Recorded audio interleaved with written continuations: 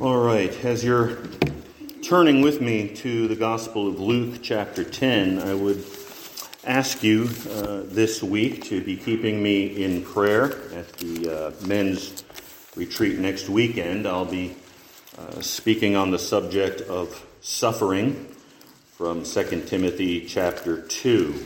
And we just desire that God would accomplish what he desires to accomplish in that gathering together. So please pray that he would give me the words that he desires me to speak. Luke chapter 10, we come to the end of the chapter this morning, verses 38 to 42. Let me read them for you. Now, as they were traveling along, let me just step back. You'll remember what's going on here. Overall picture, Jesus and his disciples are heading to Jerusalem. And as they're going to Jerusalem, they're going through the various towns and villages along the way, and they are fulfilling their ministry as they go. And Luke is now recounting for us the various circumstances and situations that they meet along the way. With that in mind, as they were traveling along, he entered a village, and a woman named Martha welcomed him into her home. She had a sister called Mary who was seated at the Lord's feet listening to his word. But Mary was distracted with all her preparations. And she came up to him and said, "Lord, do you not care that my sister has left me to do all the serving alone? Then tell her to help me." But the Lord answered and said to her, "Martha, Martha, you are worried and bothered about so many things, but only one thing is necessary. For Mary has chosen the good part, which shall not be taken away from her." So let's start with a question. What if you opened the door and found Jesus there? And Jesus wants to come in and spend some time with you. That's not as far-fetched as it seems. In fact, that's what happened to Mary and Martha one day. Our text tells us how they responded to this unexpected visit from the Son of God. Now, it seems that both Mary and Martha knew who Jesus were and were evidently glad to welcome him to their home. They would have been thrilled by this visit, even if he caught them completely by surprise, which it seems he did. You can't call ahead, say, we'll be passing through. You mind if we stop by? We'd love to see you. You just show up. But they both loved him, and they're thrilled to have him stay with them. But even as we see what the sisters had in common in regard to Jesus, it soon becomes clear that the two sisters were quite different in their temperaments. Their ways of making Jesus feel at home could not have been more different. And of course, this results in a conflict. It helps us to know that this took place toward the end of Jesus' ministry. Remember, they're traveling to Jerusalem. What happens when they get to Jerusalem? Well, we come to the end of things. Eventually, Jesus is going to be arrested and crucified. So we're heading that way. Mary and Martha are ministering to Christ in their home at a time when opposition to the ministry of Christ was exploding. It had built, if you read the Gospels, you understand this, through the 3 years of Jesus' ministry, it wasn't constant opposition. It built and it built and it built until you come to the climax of that opposition there in Jerusalem. But it's becoming very significant now. We saw that when we looked at this lawyer who came to Jesus seeking to test him, seeking to trap him.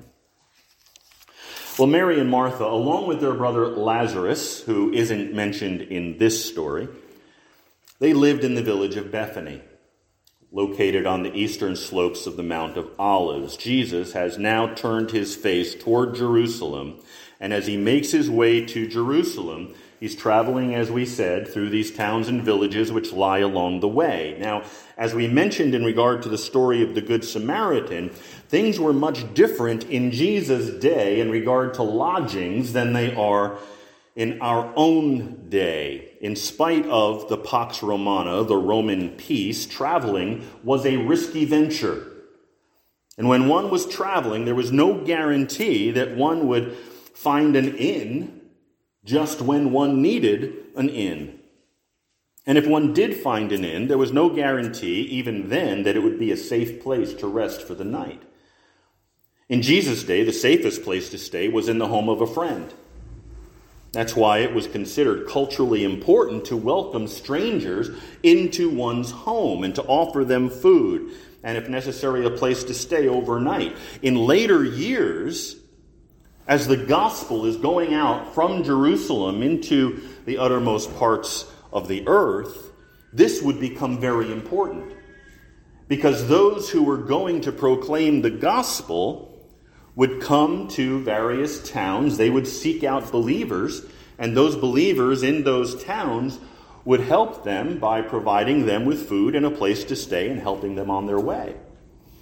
This is what John is referring to in his epistle, by the way, when he talks about those who come to the door and whether or not to provide them with hospitality. And John says, listen, if they don't come with our message, don't help them.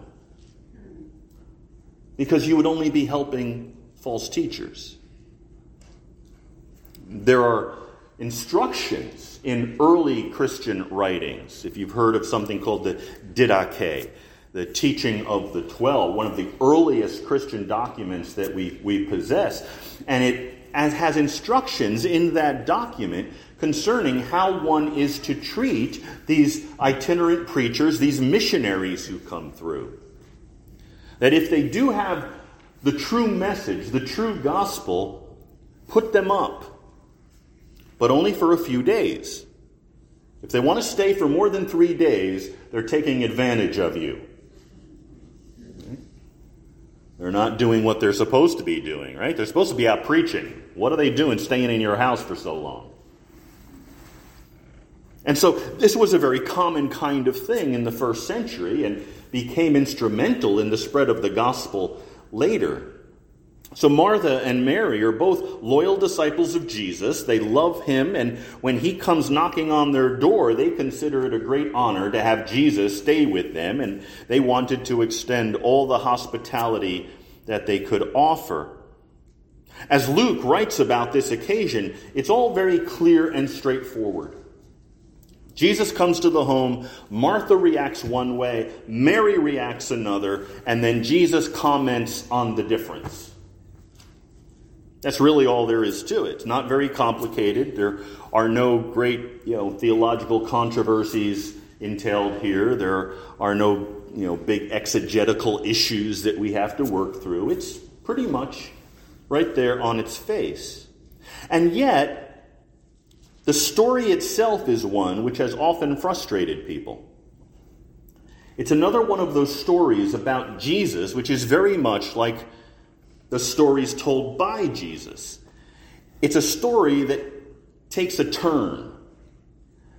You think you know how the story is going to go, and then it goes in a different direction. There are many, perhaps you are one, who respond to the story the way I once responded to the story of the prodigal son, which we'll come to in chapter 15. You'll remember when the prodigal son comes home after losing his inheritance and ending up eating out of a pig trough, the father rejoices. The father sees him coming and runs to greet him, and then wants to kill the fatted calf and have a party. The older brother, however, who has remained home, serving his father faithfully all the time his wastrel brother was away, he's not so happy. And he lets Dad know it. Without going into detail, I always saw myself as the older brother. I was the good son. And it took me some time to understand what was going on in that parable, because every time I read it and the older brother would have his say, I'm right there with him. Yeah, of course he's right. He's the victim. And of course, what I was really saying is that I'm right to feel that I've been treated unfairly. I'm the victim. Many face that same experience when we come to this story. One reads the story and we feel the urge to take sides to be almost irresistible. And initially, of course, one's sympathy is entirely with Martha. She's the victim. And as we place ourselves into the story, our first impulse, I think, is to see ourselves as Martha. It's tempting to see oneself as the hard worker, doing what needs to be done, taking care of everybody else while being overlooked and seemingly unappreciated. We want to be in that position. It's so noble and sacrificial. But one of the other things that it does in us is to cause resentment and bitterness to appear in our hearts. If that's where we start out, that's not where Luke leaves us. By the end of the story, we're faced with all kinds of questions about how we view ourselves and about our own personal preferences and priorities, about what it means to serve Christ, what that even looks like. So let's see if we can get to where Luke wants to take us. Verse 38 through 40 say this: As they were traveling along, he entered a village, and a woman named Martha welcomed him into her home. She had a sister called Mary who was seated at the Lord's feet listening to his word, but Martha was distracted with all her preparations. And she came up to him and said, Lord, do you not care that my sister has left me to do all the serving alone? Then tell her to help me. So this first part of the story is all Martha. And that's where we need to begin, with a closer look at Martha. Here's my take on her personality. She has a big heart, and she is generous, and she is hospitable, and she is obviously very hardworking. She is a giver.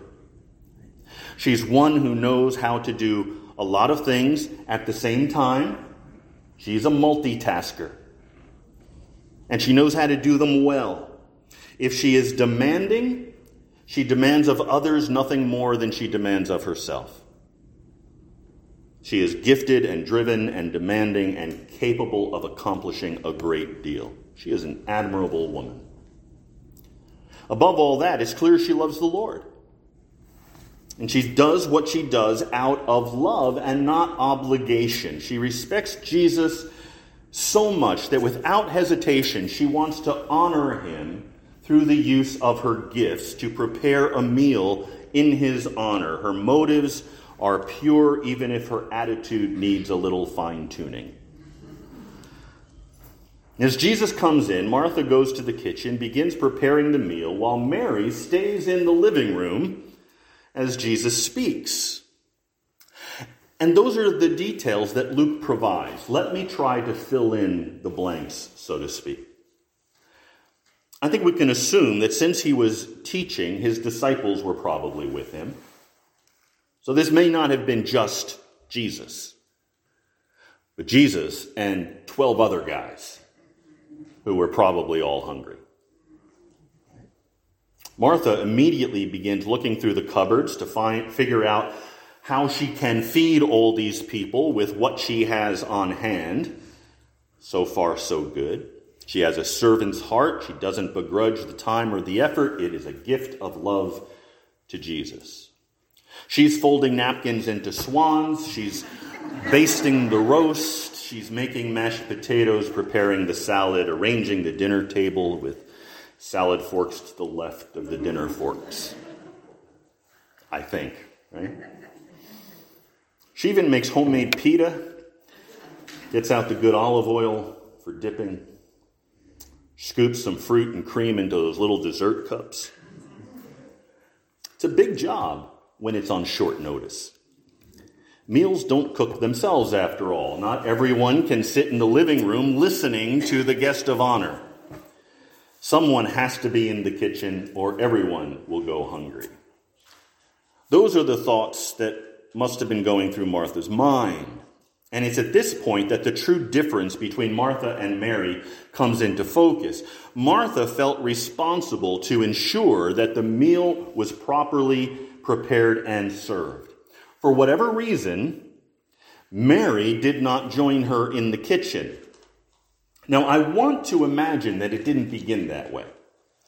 I want to imagine that this all began with Mary helping Martha, do all that needed to be done. And then, perhaps as Mary is out there in the dining room setting the table, she hears Jesus teaching and she gets so caught up with it that she goes and sits down at his feet and kind of unconsciously leaves Martha on her own. I want to think that's how it went, but that's not how Luke describes it. He's actually quite specific. Martha welcomed Jesus, and when he came in and sat down, Mary immediately plops herself down at his feet, and that's where she stays. She made a choice right at the very beginning of the visit. She chose to sit at the feet of Jesus. And as we know, this eventually got under Martha's skin. Not unfamiliar, is it? We experienced it in school when we were assigned group projects.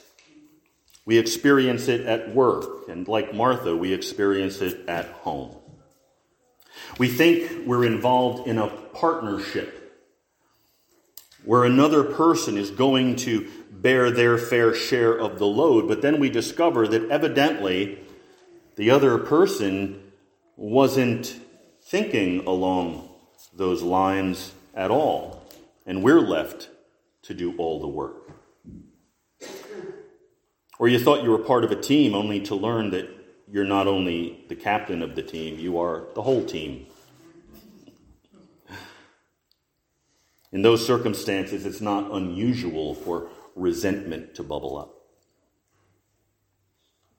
And that's what happens. When verse 40 says that Martha came up to Jesus, we kind of get the idea that, Martha was upset, but that she came in quietly and respectfully, asking Jesus to correct what she believed to be an unjust situation. Comes in, she just kind of stands on the edge of things, waiting for an opportunity, right? Jesus is teaching, after all. You don't want to interrupt Jesus. But that's not what happened. The translation, unfortunately, can't provide the full force of what was going on, but if you were reading this in the Greek as Luke wrote it, you would get a completely different picture. You would understand that instead of saying that Martha came up to him, what's really being communicated is that Martha exploded out of the kitchen. That's what was happening here. She couldn't take it anymore. And when she couldn't take it anymore, she marches up to Jesus, rolling pin in one hand, bowl of green beans in the other, says, "Lord, do you not care that my sister has left me to do all the serving alone? Then tell her to help me." That phrase, "don't you care," deserves some special attention. Sometimes words mean something different than their literal meaning. If someone says, "I don't mean to interrupt you, but," that means they're going to interrupt you. That is what they mean to do. That's their intent. If they say, I don't mean to contradict you, get prepared. That's what they're going to do. When Martha says, Lord, don't you care? She really means, Lord, you don't care at all, and you should. Can you imagine going up to the Son of God and rebuking him for not caring? The last part of this comes from the second sentence, which Martha utters. Then tell her to help me. Then? There's a huge assumption in that word.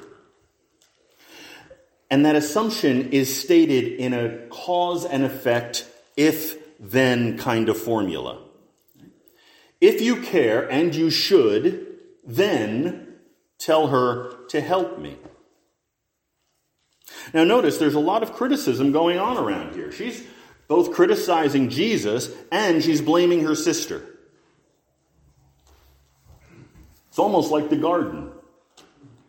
Lord, it's the woman that you gave me. Underneath this are Martha's real problems. Unrealistic expectations placed upon other people, misplaced priorities, misdirected anger. Martha's problem is that she doesn't think she has a problem. She thinks everyone else has a problem but her. As long as she could blame someone else, she didn't have to face what was in her heart. She is busy, but she's not blessed. Jesus has come to her home, but she is so stressed out that her joy in this visit has been replaced by frustration and anger. And oddly enough, her desire to serve Christ actually pulls her away from Christ.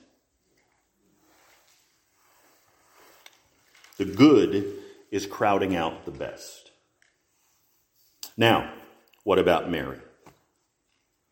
Well, we've already seen in verse 39 that Mary was seated at the Lord's feet, listening to his word. We have no record of Mary ever saying anything. No record of a word in her own defense. When Martha explodes out of the kitchen, apparently Mary is silent. And that was probably for the best. I'm not sure Martha wanted to hear from her sister in that moment. Mary only appears for certain 3 times in the Gospels. Here, John chapter 11, and John chapter 12. And there's an interesting similarity in all of those passages. Because in each of those passages, what is mentioned is that Mary is at the feet of Jesus. Mentioned 3 times, every occasion she's at the feet of Jesus. We never see her anywhere else. In our text, she is at the feet of Jesus listening to his words. She is utterly devoted to the Lord, wants nothing more than to be near him and to learn from him. And as I see Mary sitting there at the feet of Jesus, questions arise from this account. And the first is this. Between Mary and Martha, who is the one serving the Lord? The answer is both. Martha is serving by preparing a meal. Mary is serving by listening quietly at his feet. But the second question is this. Who is in the better place at that moment? And the answer clearly is, Jesus confirms this, Mary. She's able to hear what her master says and is ready to respond at a moment's notice. Martha is so distracted, she hasn't heard a word that Jesus has said. She probably could have if she wanted to. You've got to assume this wasn't that big a house. Very often, these first century homes had, as we call them today, open floor plans. It's just big room. And the kitchen's over in that corner, and maybe a bed over in that corner. Maybe stairs up to the roof if you're doing well. But I can't see Martha going about her business, preparing this meal, while at the same time listening to Jesus. At first, she is so obsessed with all that needs to be done that she's not taking the time to listen. And eventually, she becomes so angry and resentful that she can't possibly hear what he's saying. The voice of Jesus is there, kind of in the background, but she's not hearing it. It's really so simple, isn't it? To sit at Jesus' feet. Anyone with a heart for Christ can sit at Jesus' feet. You may not be able to sing well, you may not be able to preach or teach, but you can still sit at Jesus' feet. If you don't have money, if you don't have an abundance of talent, you can still sit quietly at Jesus' feet. Anyone who wants to can do that. Anywhere, anytime. That's what Moses chose. That's what Mary chose to do. And Martha chose not to.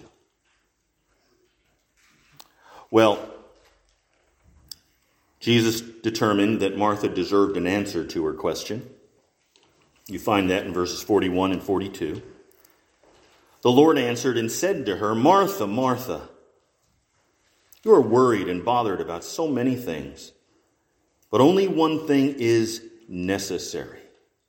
For Mary has chosen the good part, which shall not be taken away from her. This is the part of the story that I love, because you can hear the tenderness in Jesus' voice as he speaks to his frustrated servant. Martha, Martha. Contrast that with Martha. Martha's the one who has exploded out of the kitchen. And Jesus, obviously, knowing that a soft word turns away wrath, does not respond to Martha with a raised voice, but just very quietly, Martha, Martha. As if to say, it's okay. Calm down. Everything's fine. He knows how she feels. He understands her frustration. Even as he reproves her, there is warmth and compassion in his voice. And in verse 40, we're told that Martha was distracted by many preparations that had to be made. You remember that. You see that in the first line of verse 40. Martha was distracted with all her preparations. The King James Version uses a great word to describe this distraction. It says that Martha was cumbered. It's an old word that is related to our modern word, encumbered. To be cumbered was to be heavily burdened, as if you were wearing a concrete jacket. The Greek word means a mind pulled in 1,000 directions. One moment she's worried about the roast, and then the vegetables, and then the dinner rolls, and then she's wondering why Mary doesn't come to help her. And Jesus told her she was worried and bothered. And the word bothered means to cause trouble. To cause trouble. Right? You tell someone, don't bother me. Why? Because they're causing trouble. You're a kid, you're in the back seat with your sibling, and you're driving along, and or they just put their finger right next to your face, but don't actually touch you. I have experience with this. Say, don't bother me. And then your father says some other things, which we won't go into. This is what's going on. She's going to speak her mind, Martha is, and spread the misery around. Why should I be the only one? Now, I want to take you back up to verse 40 just one more time, because there's something there that adds an important detail. It says in verse 40 that Martha was burdened by all the preparations that had to be made. The Greek word is dikonin. That's a very common word. It often means to serve at table. It's from the same family of words that is used to describe ministry. It's the same family of words used to speak of deacons, which of course is a serving office, as opposed to the eldership, which is a teaching and ruling office. And that's very important. Martha's ministry in preparing the meal was part of her service to the Lord, and yet those very preparations, the serving itself, had become a snare. Note the contrast in verses 41 and 42 between many things and one thing. The Lord answered and said to her, Martha, Martha, you are worried and bothered about so many things, but only one thing is necessary. Here's the heart of the problem. Martha was so pulled in every direction that she forgot why she was doing what she was doing. Jesus had come to her home that day. The many things had overwhelmed the one thing that really mattered, which was Jesus. Many good things that occupy us can squeeze out the one thing that ought to be the center of our lives. How did it happen that Mary was in the better place?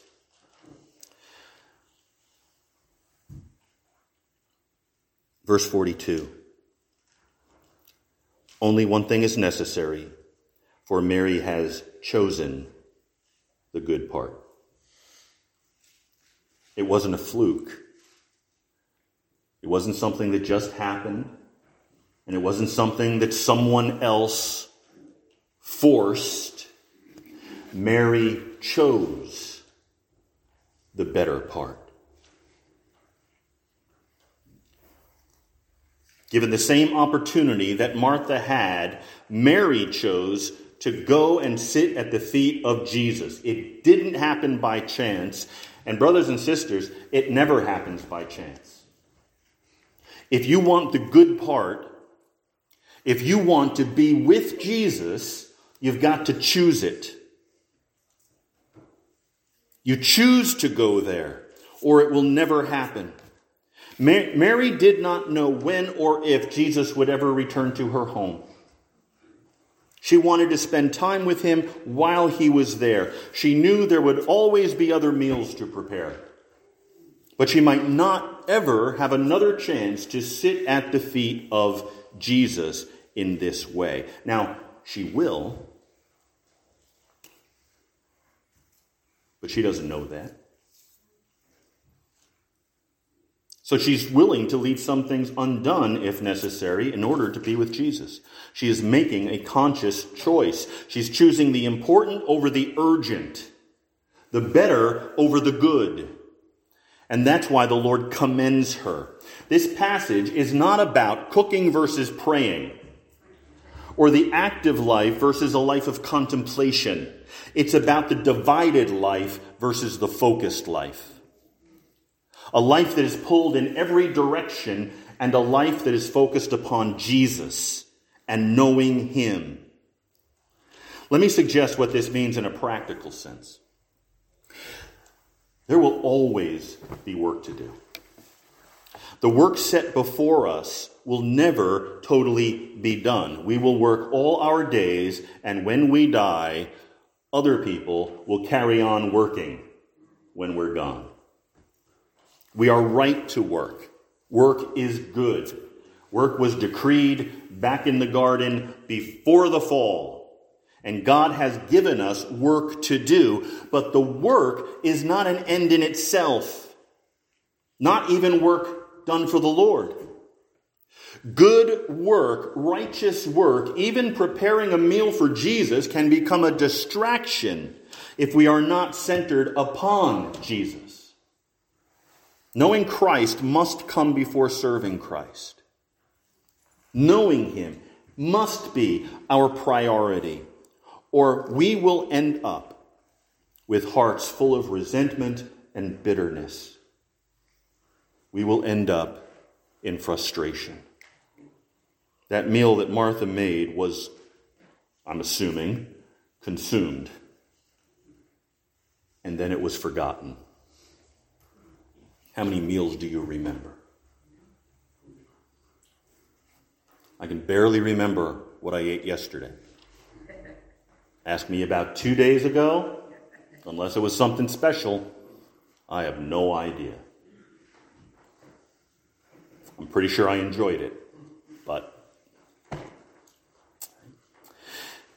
the meal that Martha made was consumed and forgotten, but the meal that Jesus serves is that which lasts forever. He gives us a different kind of food, you see. Don't miss the one while you're preparing for the other. Must we then choose between Martha and Mary? I don't think so.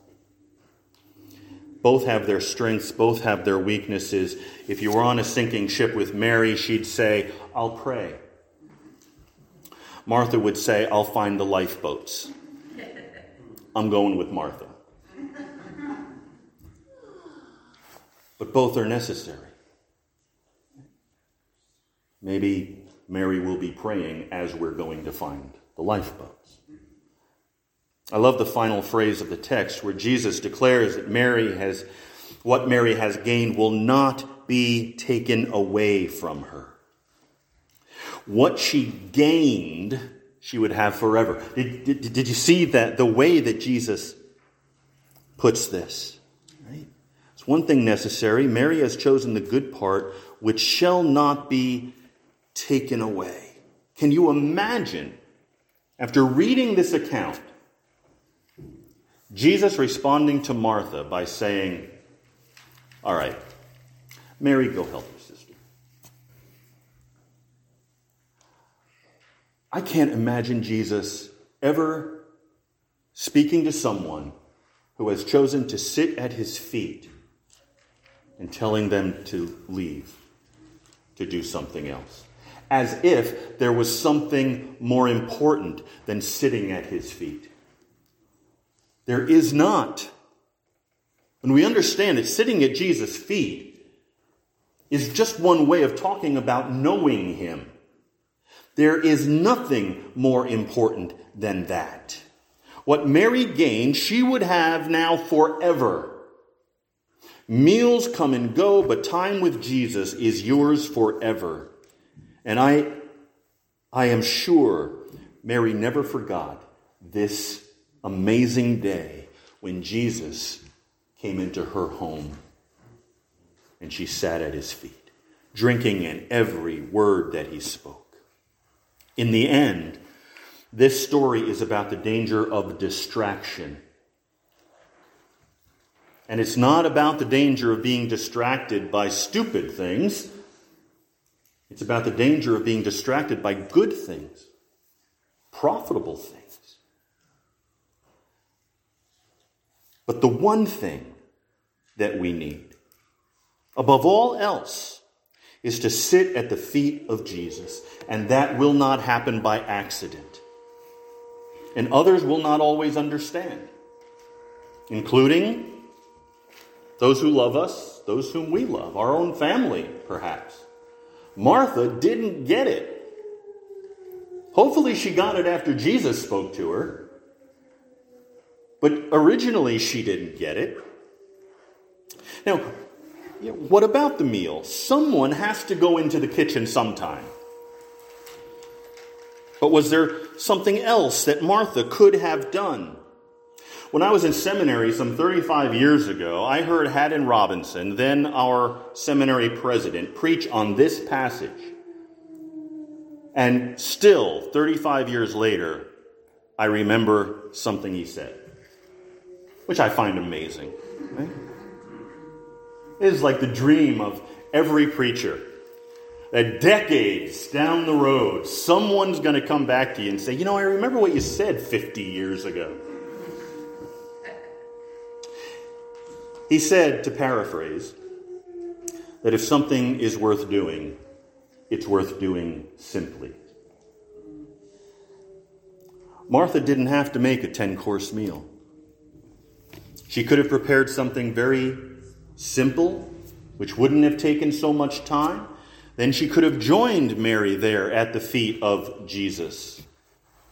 Another thing she could have done was to rejoice in the fact that her sister had such a wonderful opportunity and that she had the privilege of preparing a meal for the Son of God.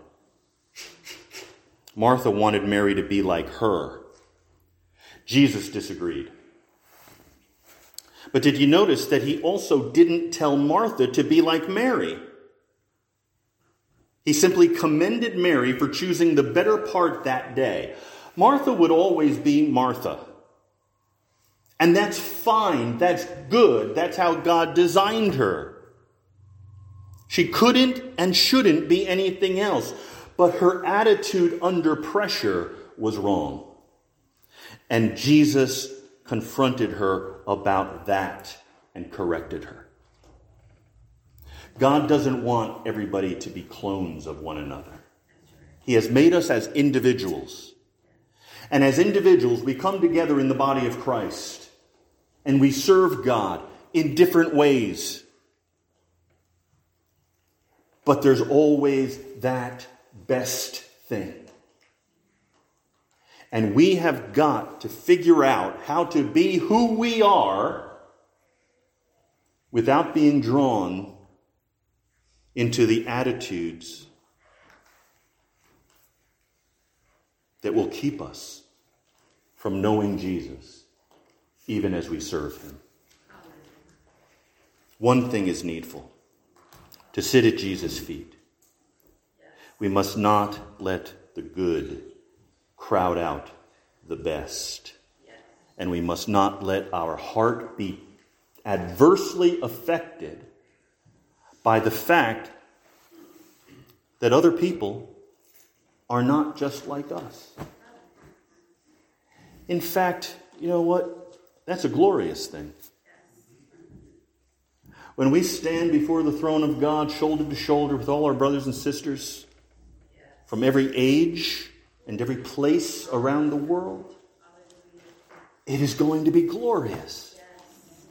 We don't have to be all the same because God didn't make us all the same. But he does want us to do this best thing. Know Jesus. Know Jesus. Father, thank you. We thank you, Father, not only for this example that we are given, the example of Martha in a negative sense, the example of Mary in a positive sense. We're grateful, Father, that even in this passage, the gospel is here. We are not saved by doing, not even by the doing of good deeds, not even by righteous service that purports to be done in Jesus' name. We are saved by your grace. Father, help us to find a place to sit quietly at the feet of Jesus, that we may know him.